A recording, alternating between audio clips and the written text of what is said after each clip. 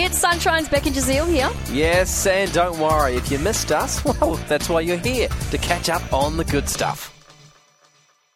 Right, what's trending? This is where we take the best bit of the news for today.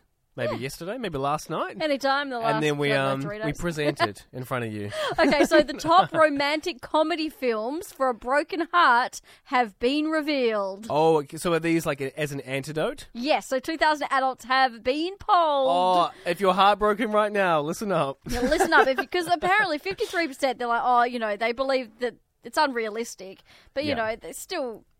People are comparing them to their own lives. Yeah, of course, yeah.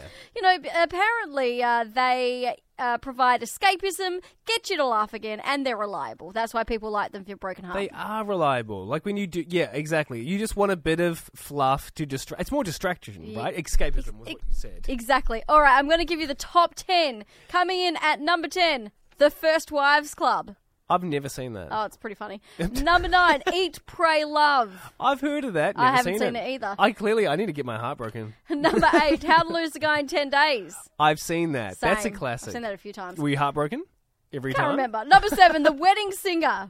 Oh, that's a good one. Yep. Number yep. 6, Crazy Stupid Love. That's one of my favourite. Oh, such a good movie, right? Ryan Gosling. Yes, Emma Stone. I Googled. He's 29 in that film. That's Really? my age. Wow, he looks a lot older than 29. He looks a lot. He's better in shape. Better shape. Number 5, My Best Friend's Wedding. Never heard of it. Number 4, Bridesmaids. Yes. Number 3, one of my favourite movies, The Holiday. Oh, really? Such a good movie. And any of these, are you sad? Number 2, Legally Blonde. Okay, I did not pick that for being a Yeah. top rom-com for a broken heart. No. And the number 1 movie, if you've got a broken heart, people are saying you need to watch. Yes. Any guesses?